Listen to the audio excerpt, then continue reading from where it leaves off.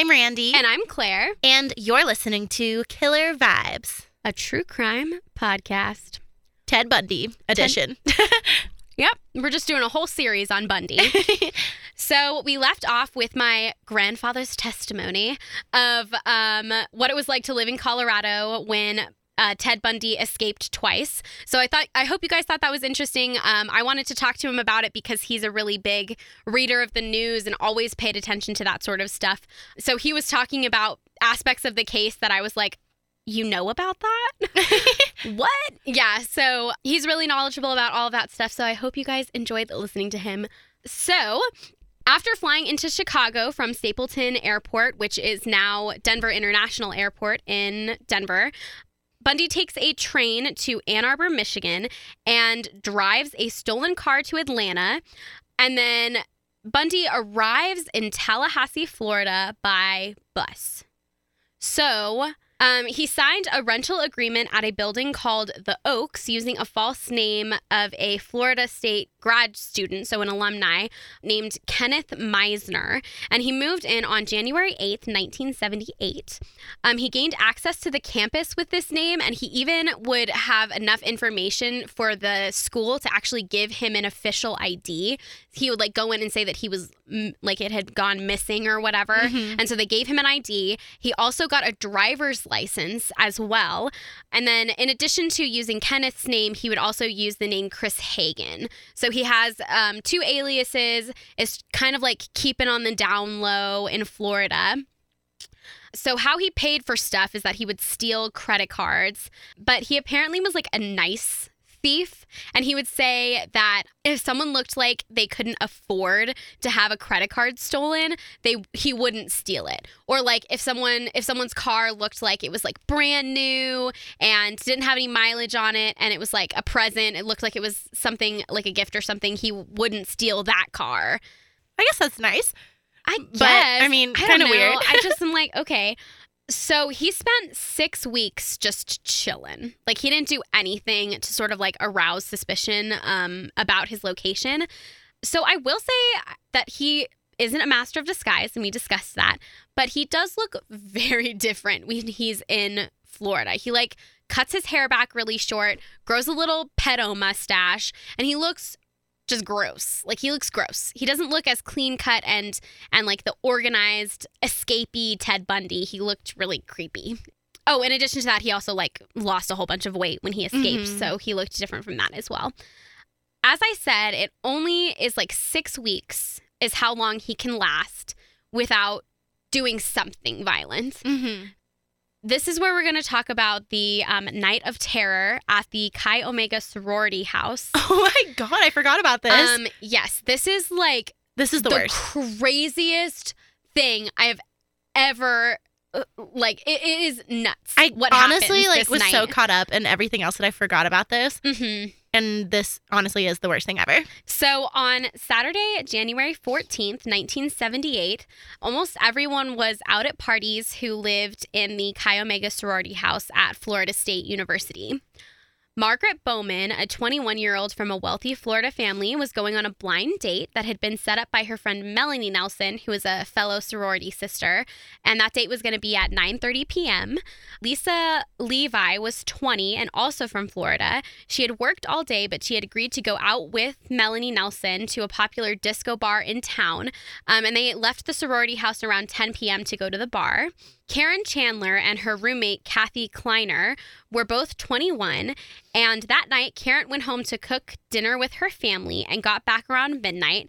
Kathy went to a wedding with her fiancé and then went back to go to dinner with some of her friends, and then she was also back around midnight. So both of them kind of said goodnight to each other and were in bed and asleep pretty soon after midnight.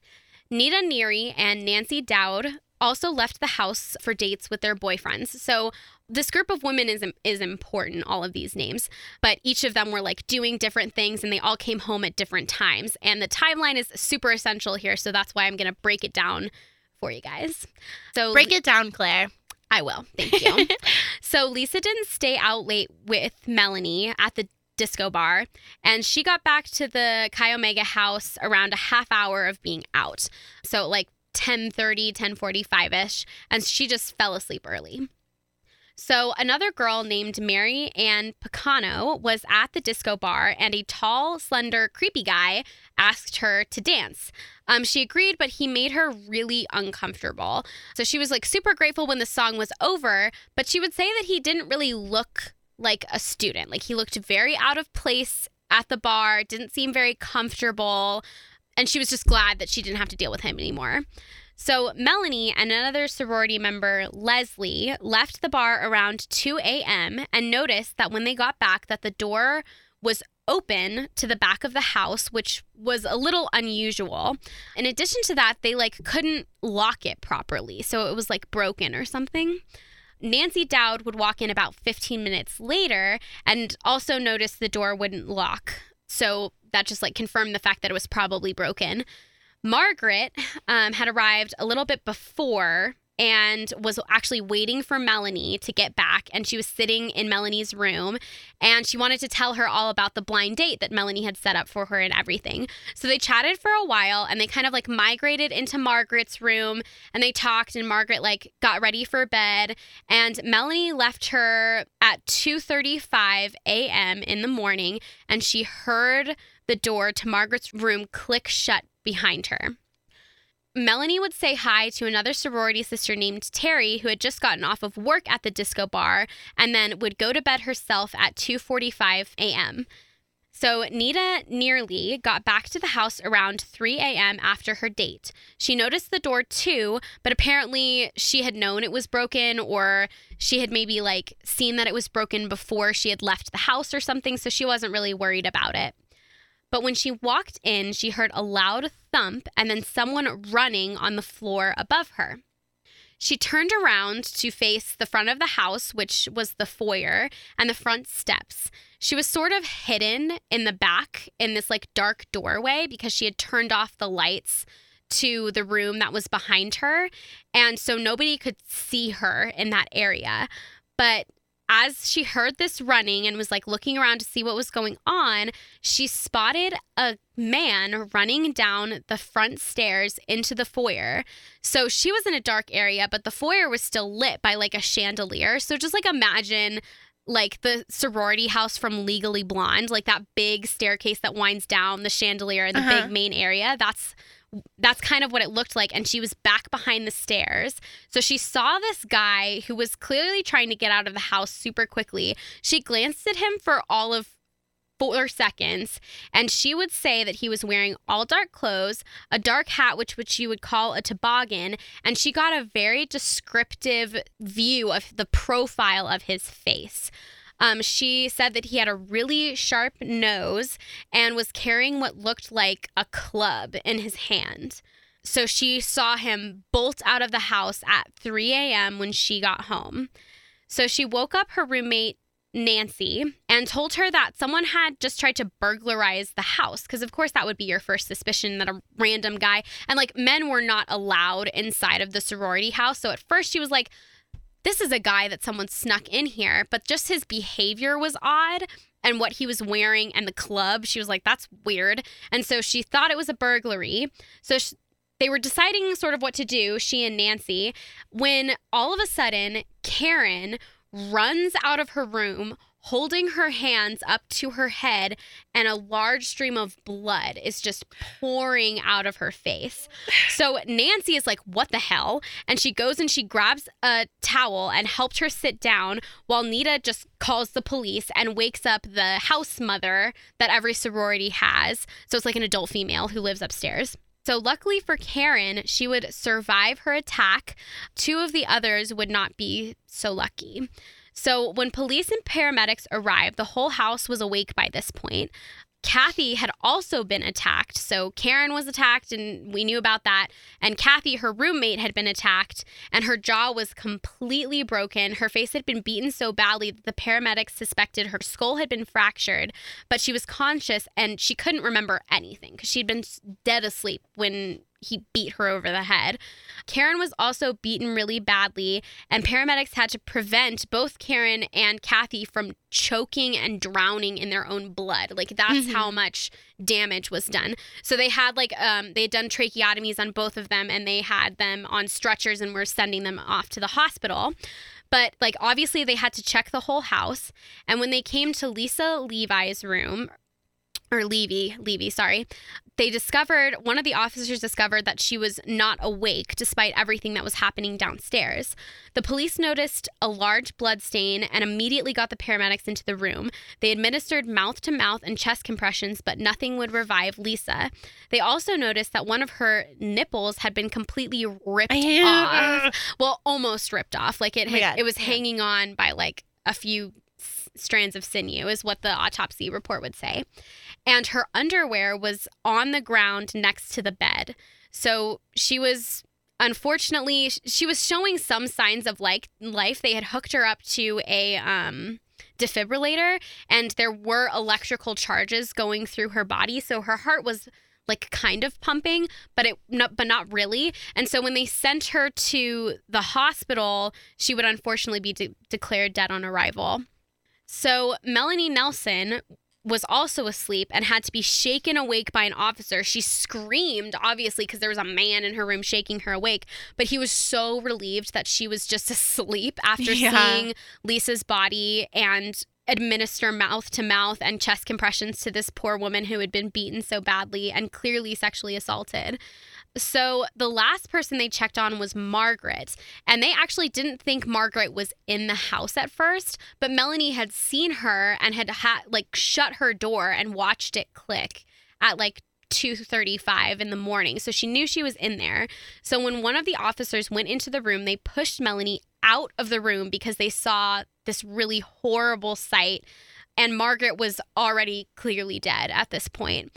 So she had been beaten so badly that her skull had cracked open and her brain was visible. Yeah. That's unpleasant. Isn't it? And a nylon stocking was wrapped around her neck so tightly that her neck looked very broken. It was so tight that it was not a normal, just not good. Her underwear was also laying on the floor next to her. So the attacks all happened within the span of 15 minutes, which is insane. So he attacked 4 women, killing 2 of them, and sexually assaulting 2 of them. The 15-minute span would be if Margaret was the first victim, which I would assume she would be the first victim because she was already dead when they got into the room, but Lisa was still showing signs of life. It's kind of assumed that it was Margaret, Lisa, and then Kathy, and then Karen was kind of the order. So much anger. I know. And I know. And the other thing, because he hadn't been killing for so long, so it just all kind of exploded in 15 minutes. Night. Yeah. So there were also 36 girls in this house that lived in this house. They weren't obviously all present at this time, but no one heard anything, which is the terrifying bit. That is so creepy. So he was so silent and so deadly, and he did everything very quickly. Well, he is experienced. He is. He had already killed over 20 women at this point. That's so... Yeah. The survivor's guilt of those women, I'm sure. Well, let me tell you about one of them. That is such a good segue.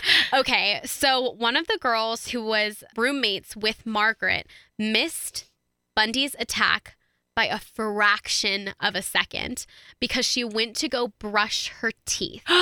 Yes. So he was in the room when she left the room. So it was like they were kind of right behind each other, or he was right behind her or whatever.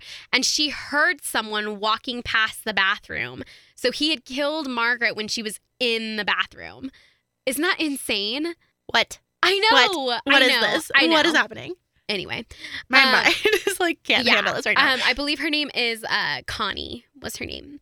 So in every room that he had the attack, which is 3 rooms, there were fragments of wood everywhere, which kind of confirmed that the club.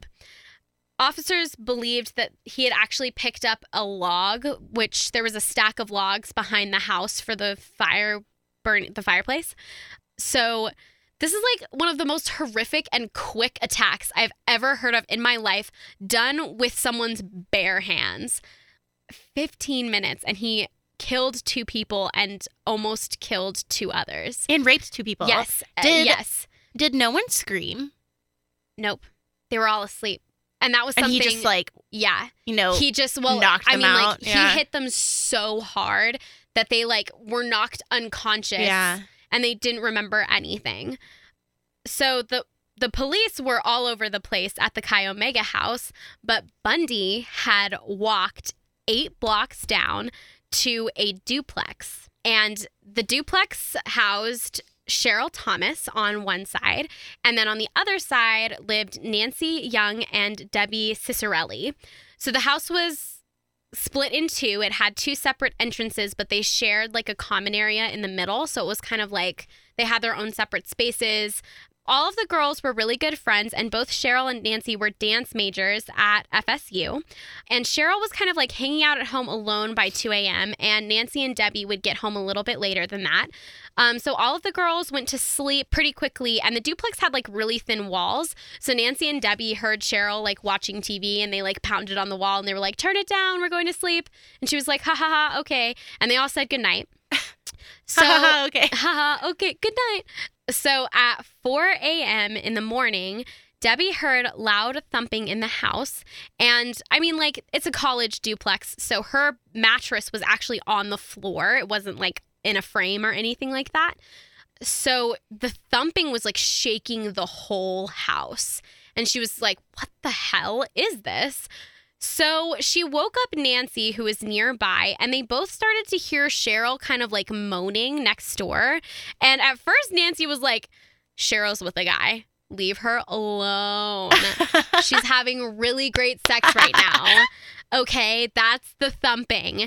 And Debbie was kind of like, "No, let's just go check." Cheryl doesn't do that, because Cheryl had a boyfriend at this point. And they didn't really, like, he didn't stay over.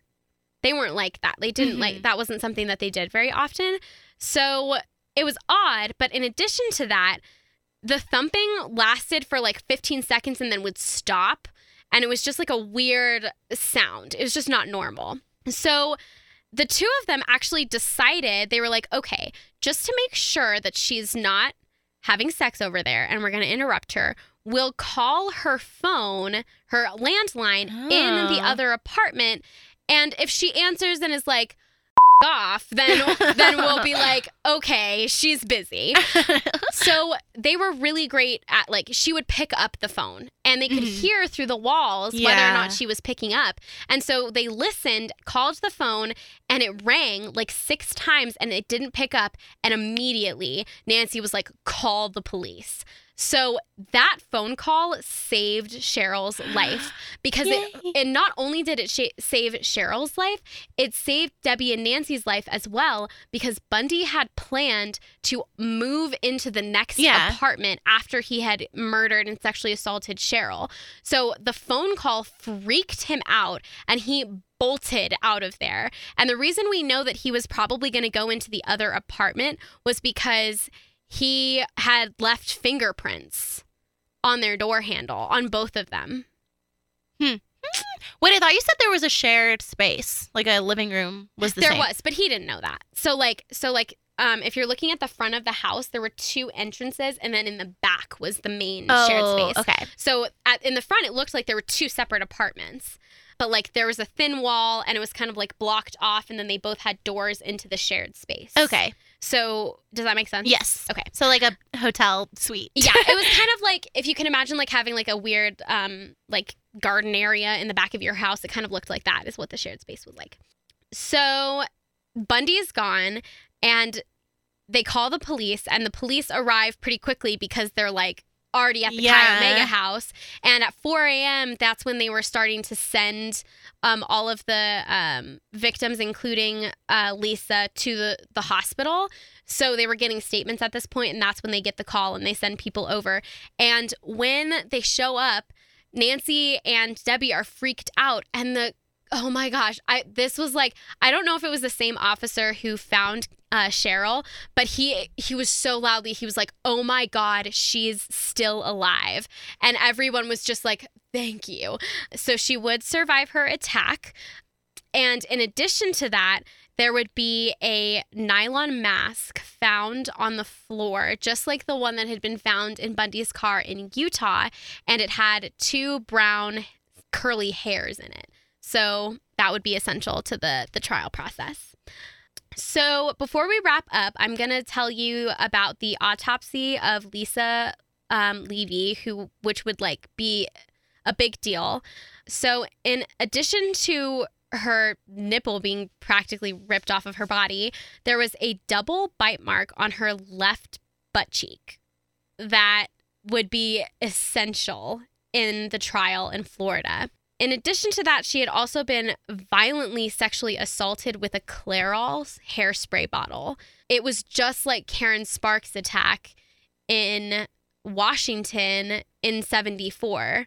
It had been like shoved into her body and caused a lot of damage, and it had been found at the scene.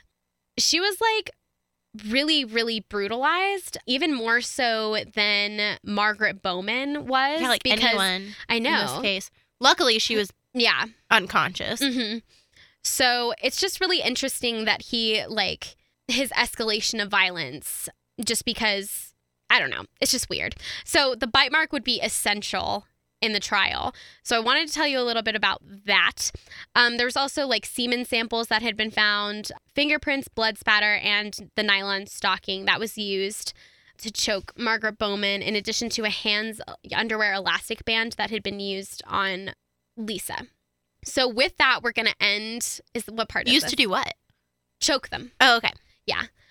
So we're going to end part 8.